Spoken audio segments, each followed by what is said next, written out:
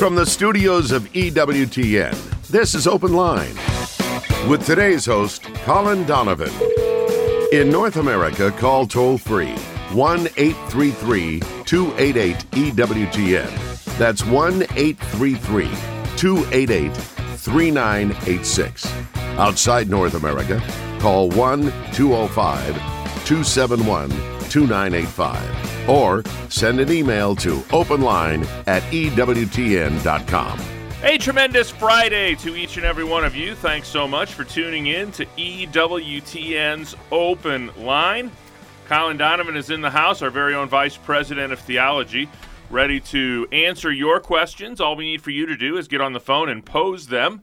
That phone number is 833-288-EWTN. That's 833-288-3986. If you're outside the United States and Canada, that number is 1-205-271-2985. And we'll even put you straight to the front of the line at 1-205-271-2985. You can always send us an email. That email address is openline@ewtn.com. I'm Jack Williams, Michael McCall producing the program. Your call screener is Matt Gubensky, and Jeff Burson handling our social media efforts.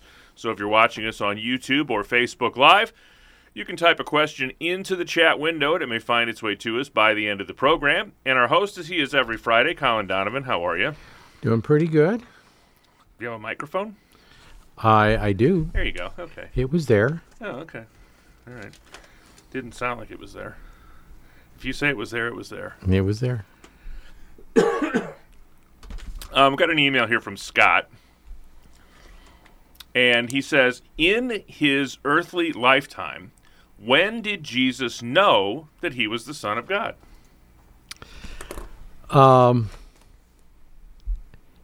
In his humanity, as soon as his human brain could process that, you could say psychologically. But since he is God and not man, in other words, the person is God, there was never a time when he did not, during his life, from the moment of his human consciousness and awareness of his material existence, not know that he was God. So it is a difficult question because we have trouble fathoming the depth of the link of the hypostatic union between the second person of the Trinity and the nature of Christ. But there's only one person in that God-man, and that person is the second person of the Trinity. And so humanly, he could not be self-aware once self-awareness was something that he could humanly have with the appropriate parts of human nature for that without knowing who he was. So that's certainly a difficulty for many people. Some have tried to say, well, he's a human person. Well, no, there's only one person in Christ. He's a divine person, so that doesn't work. Or to come up with other theories over the centuries, especially in the early centuries, regarding different manners in which Christ was God that did not respect that he was God who became man. And the Word, beginning was the Word, and the Word became flesh. Not flesh received the Word, or flesh came to know that it possessed the Word, but the Word became flesh. So when at the human level he had that which was self-aware and conscious of who he was, that who was the second person of the Trinity. 833-288-EWTN is our toll-free number. Grab one of these open phone lines. I'm telling you, I warn you every week.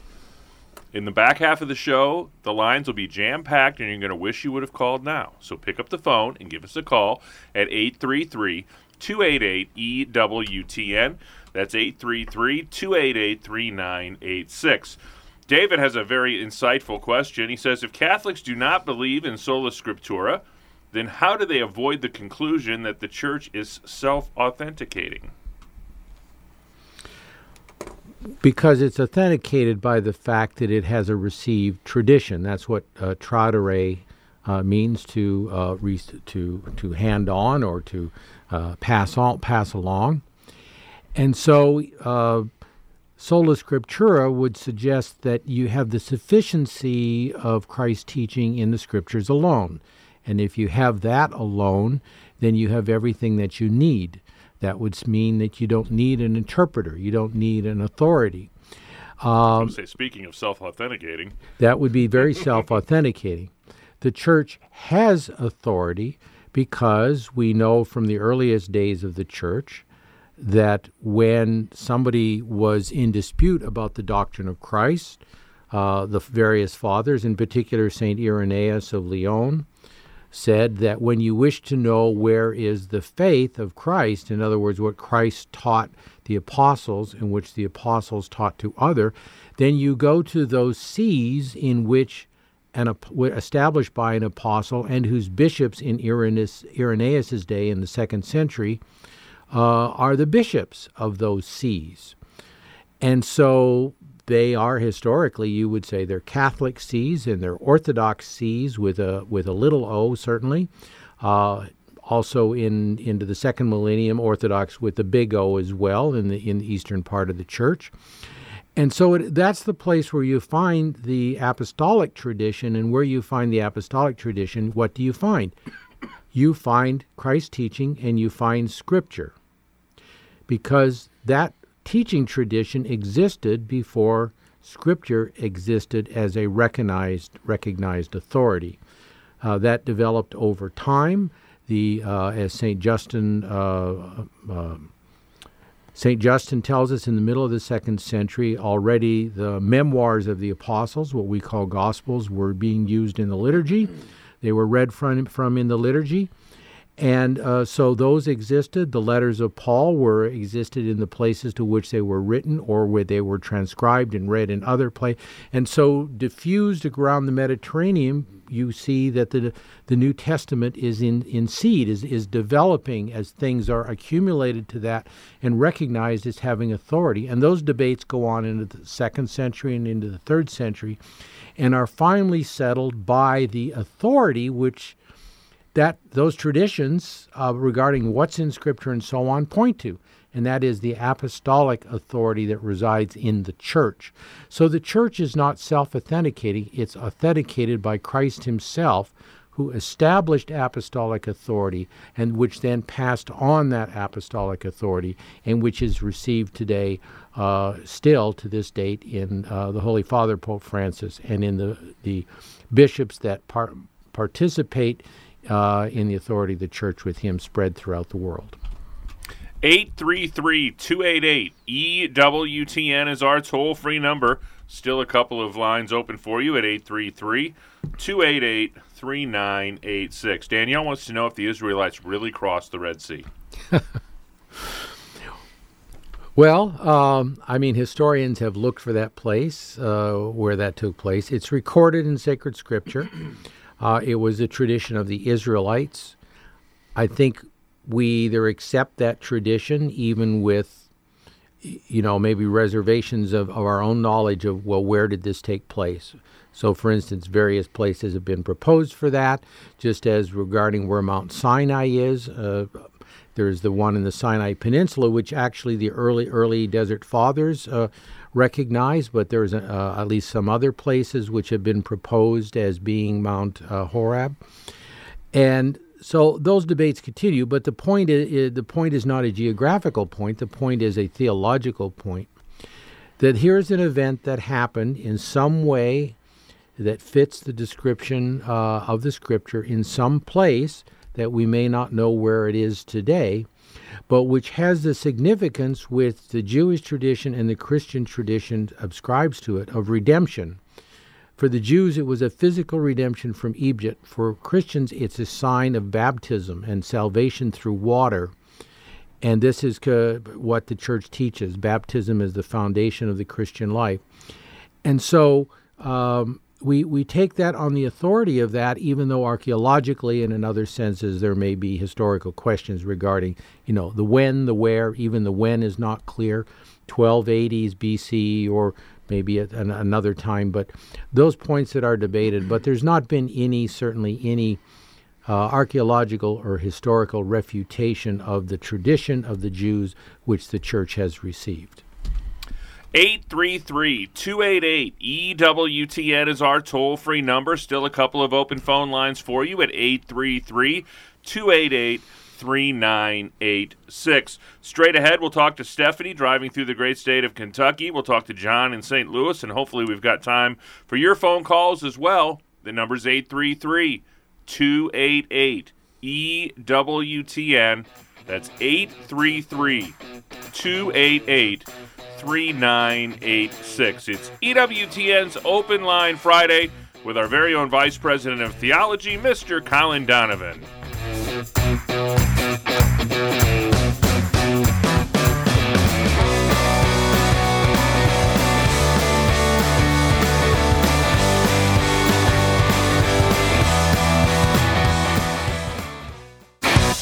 This is Open Line on the EWTN Global Catholic Radio Network. If you have a question, call 1-833-288-EWTN. That's 1-833-288-3986. Outside North America, call 1-205-271-2985. Or send us an email to openline@ewtn.com. You know what? If you need a little pick-me-up on a Friday or just a little inspiration at any time during the week, visit EWTN's site dedicated to our own Mother Angelica, where you can celebrate her remarkable life. It's filled with photos, milestones, heartfelt stories, and her wit and words that have inspired the hearts of all ages throughout the years. Visit EWTN.com/Mother Angelica today. 833-288-EWTN is our toll-free number, 833-288-3986. As advertised, first up today is Stephanie, a first-time listener driving through the Commonwealth of Kentucky, listening on Savior Radio. Stephanie, thanks for holding your On with Colin Donovan. Hi, Colin. Hey, Stephanie. Yeah, I have a question from Malachi. I'll tell you what I have, my thoughts, and then I would love to hear you guys' take. Is that a lot of people take that scripture, God hates divorce, in isolation and pull it out and use it a lot, saying God hates divorce. But God said in Jeremiah several times through the Old Testament that He issued His own people a writ of divorce because they were they dealt treacherously with Him, were unfaithful. And so in that Malachi scripture, the whole context to me says, hey, buddy, and it could be to a woman too, someone that was dealing treacherously with their wife. He's warning them not to do that, or that's where you're headed. And I hate it, but that's where you're headed, buddy. And I just wondered your take on it. Yeah. Well, I think the literal meaning refers to God's relationship with Israel. You could probably get personal applications out of that. I think the claim that God hates divorce is amply proven by the fact that, as Jesus explains in the Gospel of Matthew, and that is that God tolerated divorce for a time, but it was not His intention, as clearly the book of Genesis shows. So in God, in willing us the greatest good, doesn't will partial goods to us. And so divorce is in some way a breakdown in the human relationship that God wills. So, and hate there means that something that is hated, if you follow the philosophical logic, is something which proves is an obstacle to the good which one seeks. And therefore you hate it. You wish to have it removed. That's what that means. We think of hate in a very emotional sense, but philosophically, theologically, it's the thing you want to have removed. So hating sin. To hate sin means that above all else, I want sin removed from my life because it's an obstacle to my greatest good, which is God. This is the point of view of the prophet. Now, that applies in an accommodated sense, I think, to individual, to marriage, which God is using as an analogy of the divine relationship that He has with Israel. He uses adultery in some places to describe their going after other gods and so on. that they have other, other wives on the side, as it were. And all of that, of course, is to show the evil of the uniqueness of the relationship with God and the horror that sin is to God. He wants us with Him and not with lesser goods, much less with evils. And so I think that has applications, certainly, but I don't think it's primarily directed to the human relationship of divorce and marriage, because really Christ clarifies that, and the church's approach to that is the same, and that is, even naturally, marriage involves unity and openness to life for the entirety of life. Nature does not provide the grace and strength to accomplish that, but grace does. That's what the sacrament of marriage is for. And so even when the church says that it will tolerate a civil divorce, it's always in view of the fact that some condition existed which meant that the unity and the openness to life that should be willed in the contested marriage, as it were, was not present, and therefore it was not a valid marriage. And this is the distinction which the Catholic Church uses, which most non-Catholic churches, Christian churches, don't use, accepting divorce in limited circumstances or in other contexts. So the Church is very clear that, yes, God hates divorce, and therefore people are allowed to remarry, for example, not by virtue of divorce, but by virtue of never having been married. So people who get annulments, decrees of nullity, are marrying for the first time because something was lacking from the moment of the previous marriage that made them free to remarry. So I think it's a divine relationship, but it certainly has analogy in the human relationship of marriage, which God uses to teach us about His relationship with us.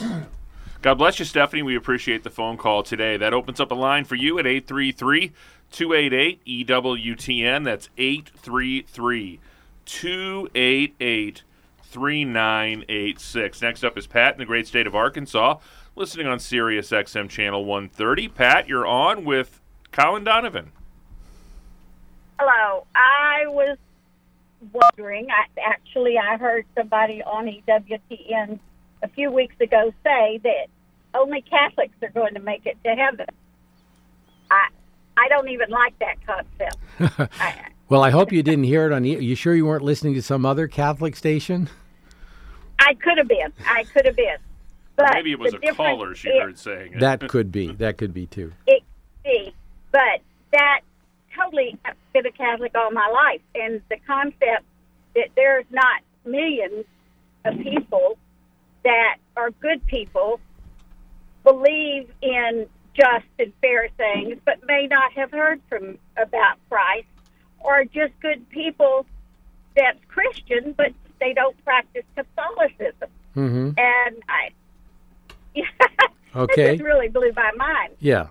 Well, let me give you an explanation. I'll read you something. Something written in an encyclical in 1863 by Blessed Pius IX, who called the First Vatican Council. It is known to us and to you, speaking, he's writing to bishops, that those who are in invincible ignorance of our most holy religion, but who observe carefully the natural law and the precepts graven by God upon the hearts of all men, and who, being disposed to obey God, lead an honest and upright life, may, aided by the light of divine grace, attain to eternal life. For God, who sees clearly, searches and knows the heart, the disposition, the thoughts and intentions of each. In His supreme mercy and goodness, by no means permits that anyone suffer eternal punishment who has not of his own free will fallen into sin. So that basically is the Church's understanding of a doctrine which some has generally been called outside the Church no salvation. There has two sides to that coin, and that is maybe what the person mistakenly understands from this teaching. And that is, if you are not a Catholic, then you can't get into heaven. What the church is saying there is a dogmatic statement. There is one way to heaven. That way is Jesus Christ and the church which he founded. But morally, as you described, and as Blessed Pope Pius IX described, we are not able to judge the consciences of all who may be following truth as they know it, adhering to the natural law as they understand it. They're responding to the light of grace as God gives it to them in their circumstances. And so therefore we can't close off to God, who is after all the Lord of all of this, whom he lets into heaven. As Christians, however, and as Catholics, we rightly assert, however, that if you don't know who God and the Savior is, are you not going to fall into many atrocious errors in life that lead you down wrong paths that lead to your damnation? If you don't have in your church or outside of the church the sacramental means which Christ gave us specifically in order to strengthen us by his grace, in order also to draw us together into communion into one body, his mystical body, to be assigned to the world of unity in Christ, if you don't know that, then are you not lacking all these great things and good things which he not only died for to save us from our sins, but also to give to us as his treasury, if you will, his testament? The New Covenant, the New Testament, we even use that language. So the question is, God will judge the morality of individuals who are not Catholic Christians or are not even Christians. And he has a standard, and this standard is the one the Pope mentions. And that is, they're following the light, they're seeking the good. Maybe they've never heard of Christ, but in a very clear way, God knows that they, had the gospel been able to be presented to them, would be accepting of it and receive it. Now, that's about all we can say. We only know what Christ taught us. He taught us that the ordinary means of salvation is by baptism. Unless you are born again of water and the Holy Spirit, you shall not enter the kingdom of God, heaven. There he means, of course, you know that that's the case, and you say, I'm not terribly concerned about it.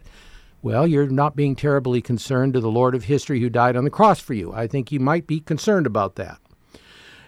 So the conscience of the individual, as they are moved during their lives towards the truth and to the acceptance of the truth and to the adherence to the truth by trying to be good and faithful and to following grace and so on, that's how they will be judged.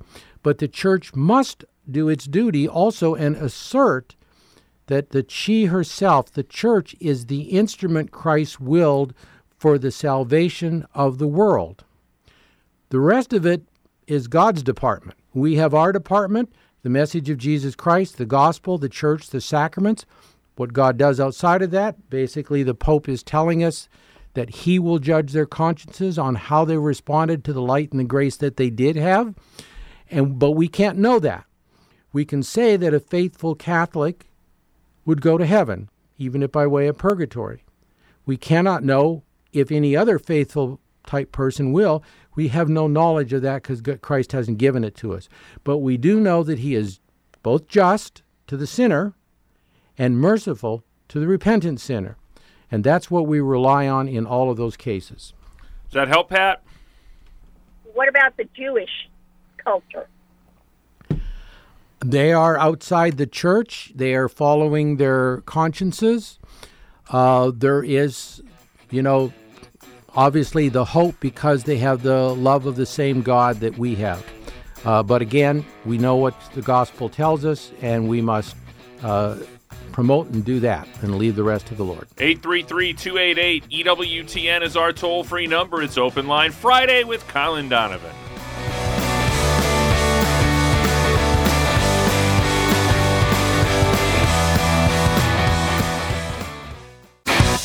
This is Open Line on the EWTN Global Catholic Radio Network. One of our largest affiliate groups, Guadalupe Radio Network, is airing their fall share-a-thon this week. If you're listening in the great states of Alabama, Florida, Texas, Kansas, New Mexico, or in the Washington, D.C. area, please support your Catholic radio station, and I would extend that invitation to anybody listening on a local AM/FM radio station. Help support those folks that bring you all this great programming here at EWTN. 833-288-EWTN is our toll-free number, 833-288-3986. Next stop is St. Louis, Missouri. John is listening on Covenant Radio. John, you're on with Colin Donovan. Yeah, hi. Thank you so much for taking the call. I had a question about the experience of purgatory, and in particular, when we pass away, does our sense of the passage of time stop, or if so, how is it influenced as we begin to experience it? Yeah, and that's a good question, because traditionally theology, and in this Thomas Aquinas, as he is on many things, is the safe guide. These questions, based on philosophical conclusions about the natures of things and on theological things, are not dogmas of the Church in any sense, but they're the most reasonable understanding of these kinds of questions. And so we know what eternity is. It's God. And in a real sense, it's only God. Even the angels are not eternal. They're not in eternity. They weren't always. They are, and they will always be, but they are not eternal.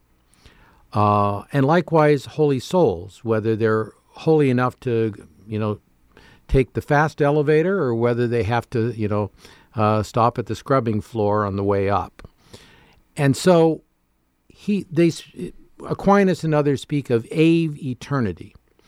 And that is, it's not time, because in time there is a substantial change of things. You eat food, it gets changed into you, and then it may get changed into other things, time going on.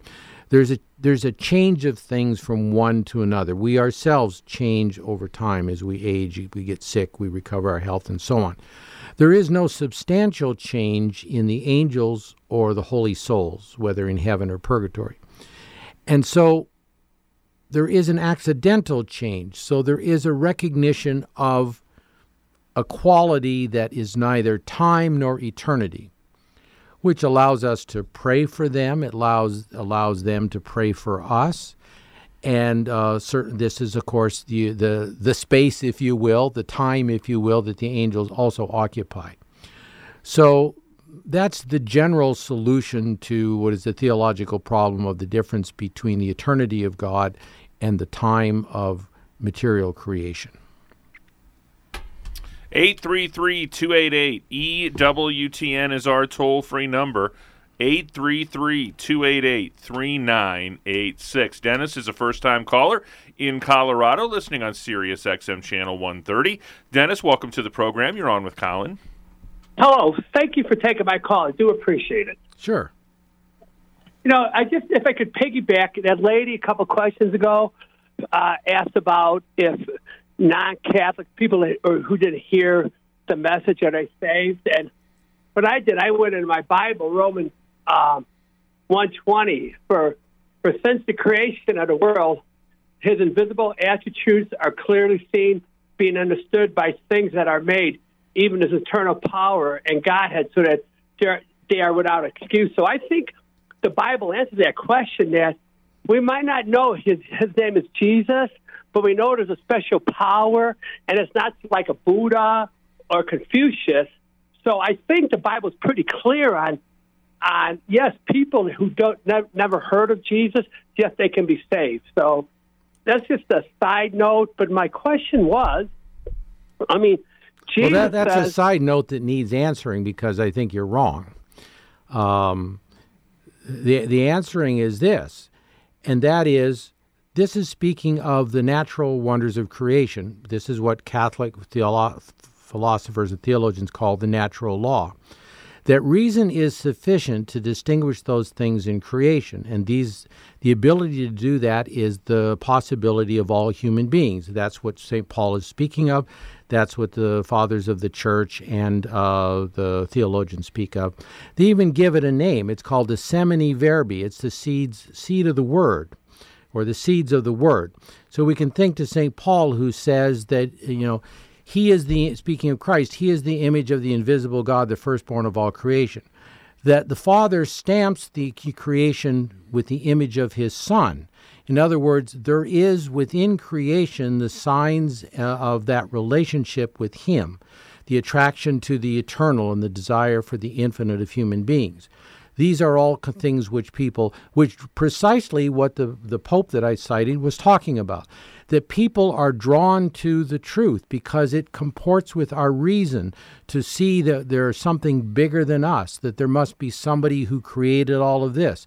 As Aristotle himself said, without the benefit of divine revelation, there has to be a first cause of all the other things that are caused. And so you're quite right. Romans is quite right. So all that does is tell us that there is this natural inclination and attraction in us to that which is true and that which is good, to that which we see in the created universe. Now what happens, of course, is men misidentify God. They see him, they know that the creation represents him, so they see them in the created things, and we also find those references in Scripture.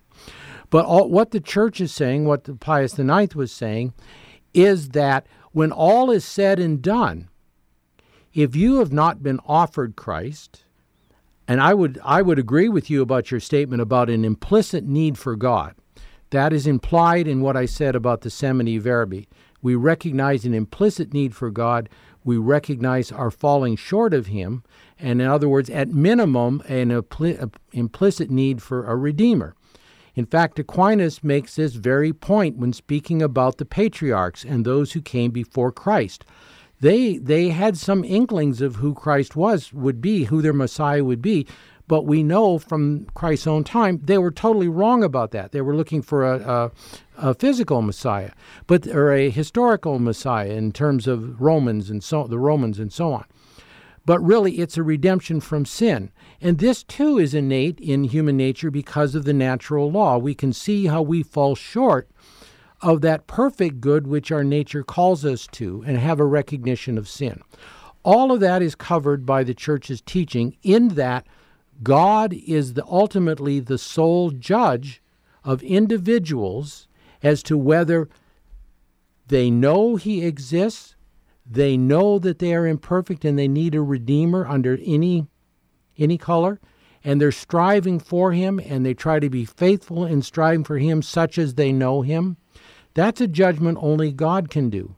Nonetheless, the Church also affirms that Christ is anybody who gets to heaven is getting there through Christ, because after all, he is the one who mediates between God and man.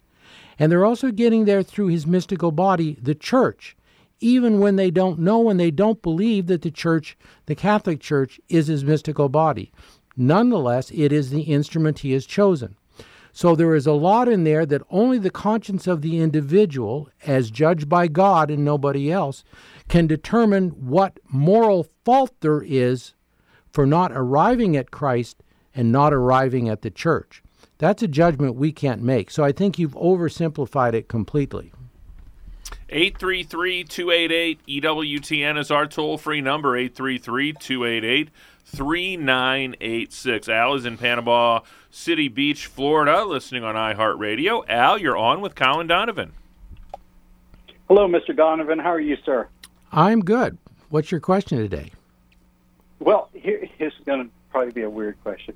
A Baptist pastor friend of mine did the Stations of the Cross with me, and he noticed the Divine Mercy statue and then the tapestry. Jesus has a forked or split beard. I don't know what you'd call it exactly. And he said, that's kind of creepy looking. Why did they do that? And I said, I don't know. And now I cannot stop seeing it. And I was like, why would they do that? Yeah. Well, it's somebody, there are two images of it.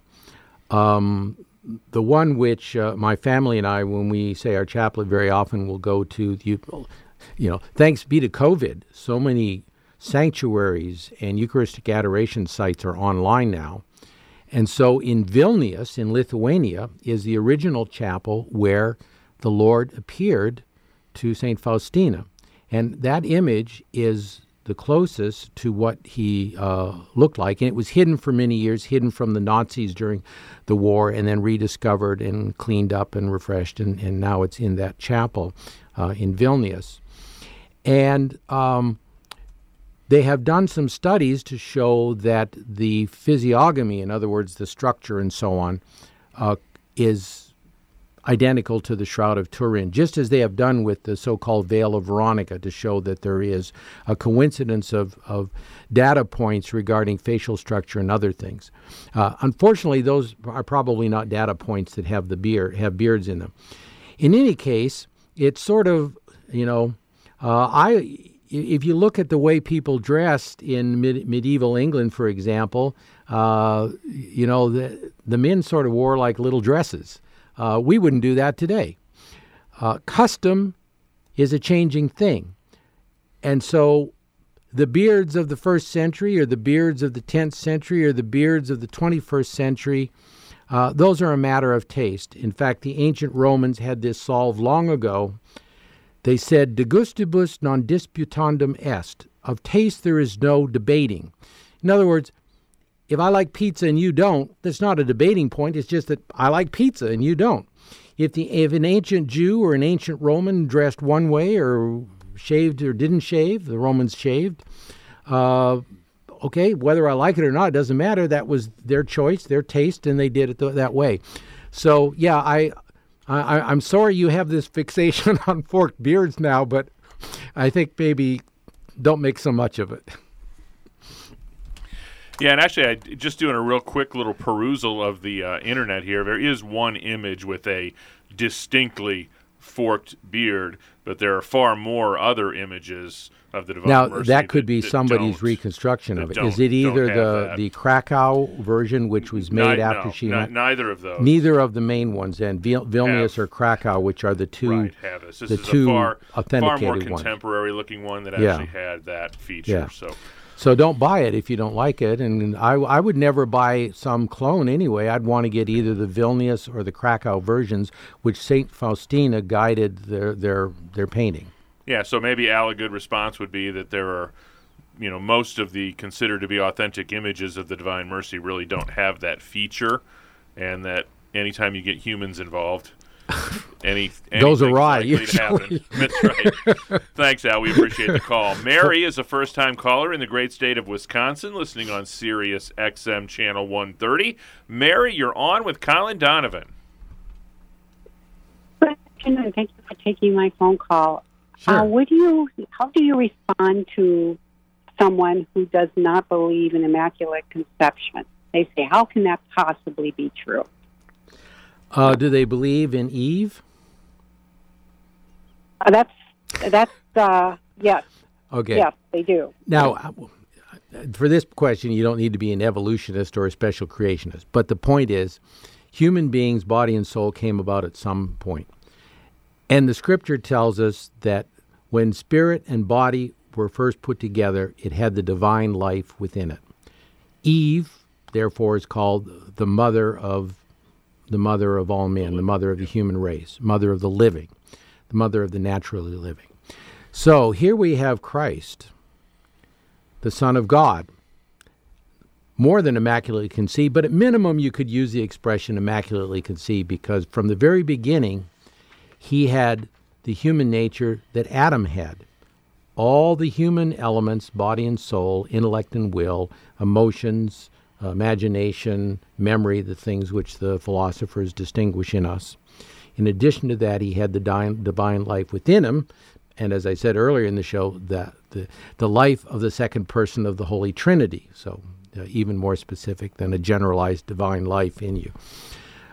So Christ had it. Now we got Adam and Eve, now we got Jesus. So the mother of God, it's not much of a reach to say that she too was unique, because the Lord promised in Genesis 3:15 that the woman would conceive and bear a son, etc. So that son is the Messiah. This is the seed that will crush the head of the serpent. And she is the mother, which the Vulgate translation says participates in that crushing. She too crushes the head of the servant because she gave her yes to the angel. So from the very beginning of the church, the fathers began to identify her as the new Eve. If we have a new Adam, if we have a new humanity, we have a new Adam and we have a new Eve. The mother of the historical Christ is also the mother of the mystical Christ. This is the theological reason that Mary was immaculately conceived. The moral reason would be, if you were the father and your son was becoming incarnate, would you place him in the womb of a sinful woman, a woman subject to the penalties of sin, subject to the kingdom of Satan, the prince of this world? I think the answer to that's a clear no. So all the arguments favor the Immaculate Conception, whether you agree, a person agrees with the details of the Church's explanation or not. The point is, as the Orthodox say, they don't profess the Immaculate Conception, specifically, perhaps a little Roman for them, but they call her the All-Holy One, the Pan Hagios. She is the All-Holy, and she can't have been all-holy if she was conceived and acquired the penalty of original sin in herself and subsequently gave birth to the Son of God made flesh. I always find it really curious when some of our non-Catholic Christian brothers and sisters will look at a distinctly Catholic doctrine and will dismiss it out of hand while yet holding to things that in the natural are far more crazy than that. Well, and there are Catholics who do the same, frankly. Thanks so much, Mary. We appreciate the phone call. 833-288-EWTN is our toll-free number. 833-288-3986. Still plenty of time for your phone calls. Be sure to check out EWTN News Nightly tonight at 9 p.m. Eastern Time. They'll be giving you some extensive coverage of Pope Francis's trip to Kazakhstan.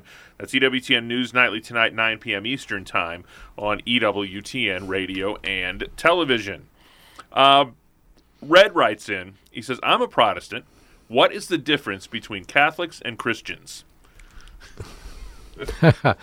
Well, let's define what a Christian is. A Christian is one who is baptized in Christ's passion, death, and resurrection. We know that from the sacred Scripture.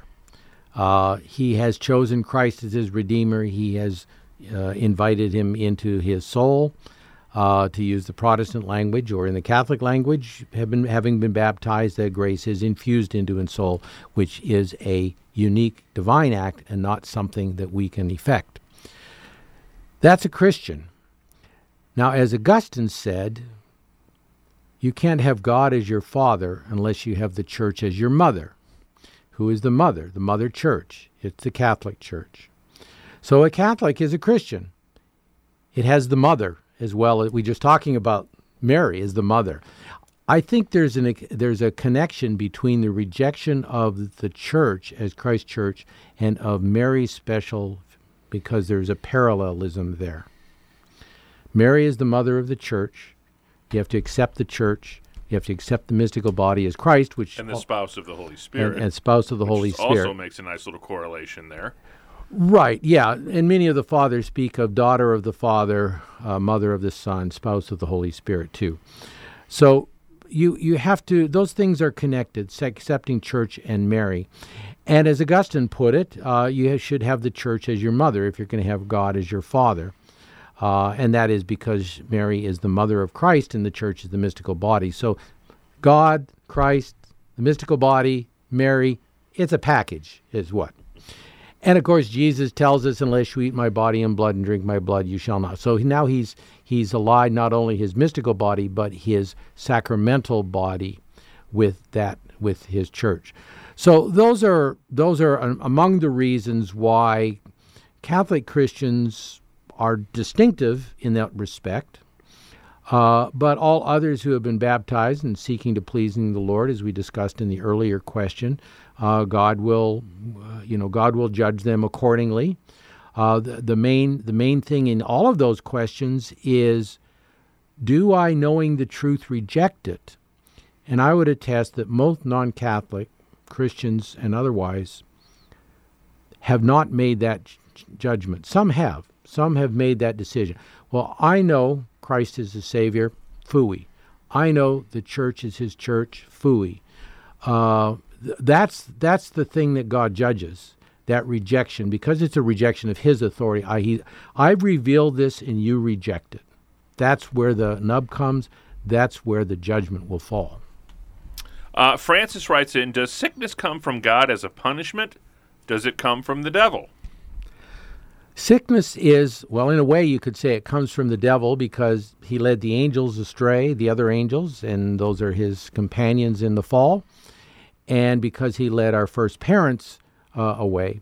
So evil, natural, material evils like sickness, certainly at their root come from the devil, the brokenness of creation and our own human brokenness, our moral brokenness of original sin and the consequences of personal sin.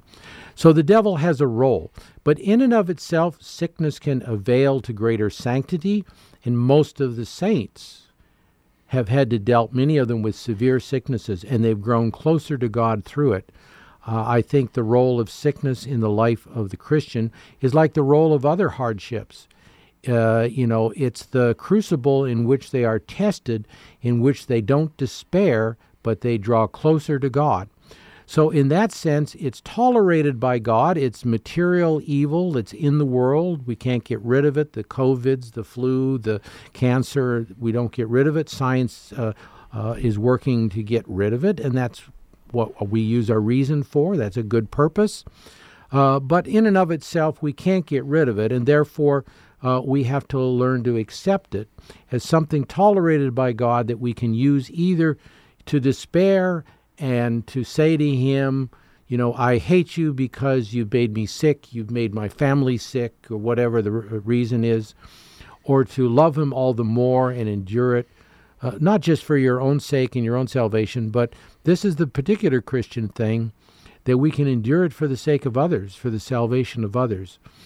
And I know, Jack, as you have, that here at EWTN, the countless numbers of stories and personal experiences of exemplary Catholics and even other Christians who deal with their suffering in what can truly be called a grace-filled way. And that's how suffering can be dealt with, because the other ways of dealing with it are not grace-filled. Yeah, very good. And very quickly, I'll give you an answer if it doesn't a question that doesn't have a quick answer, but I'm going to give it to you anyway. Okay. James says, why do Catholics, because it relates to something you've said a couple times during the show today, why do Catholics believe that baptism and faith are both important for salvation? Jesus clearly said salvation only required belief, not baptism. Well, he didn't clearly say that. Martin Luther said that, and he adding the word faith alone in Romans. St. James tells us that faith and good works, referring to charity, which produces good works, in other words, the living of the faith, because even the devils believe, as Scripture also says. So the role of baptism is the gratuity of it. I mentioned that a few moments ago. I think it's wonderful that people who are where they are in their life, come forward and they do the sinner's prayer and they profess their love for Christ and they claim their redemption.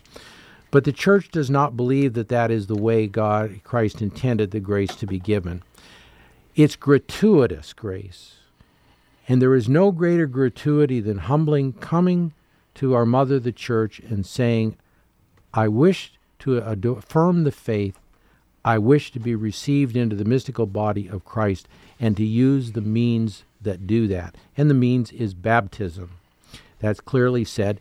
We get the story of Philip and the Ethiopian eunuch. I mean, this is so clear. As soon as he had heard all the explanation from Philip, what is to keep me from being baptized? Am I not ready for that which is the door to salvation? And so he was baptized. And so I think those are clear examples of the important and necessary role of baptism for the beginning of the Christian life. What's the first thing Peter said after the appearance of the Holy Spirit at Pentecost when they asked? Repent and be baptized. That's right. For the forgiveness of sins.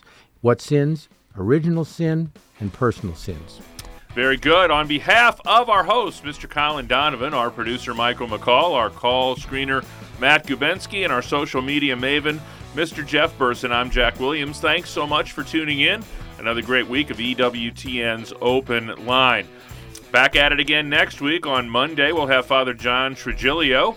On Tuesday, Father Wade Menezes is in the house talking faith, family, and fellowship. We will have Dominican Father Brian Milady back on Thursday, and Colin Donovan, our very own Vice President of Theology, will join us again next Friday. Have a great weekend until we get together next week. God bless.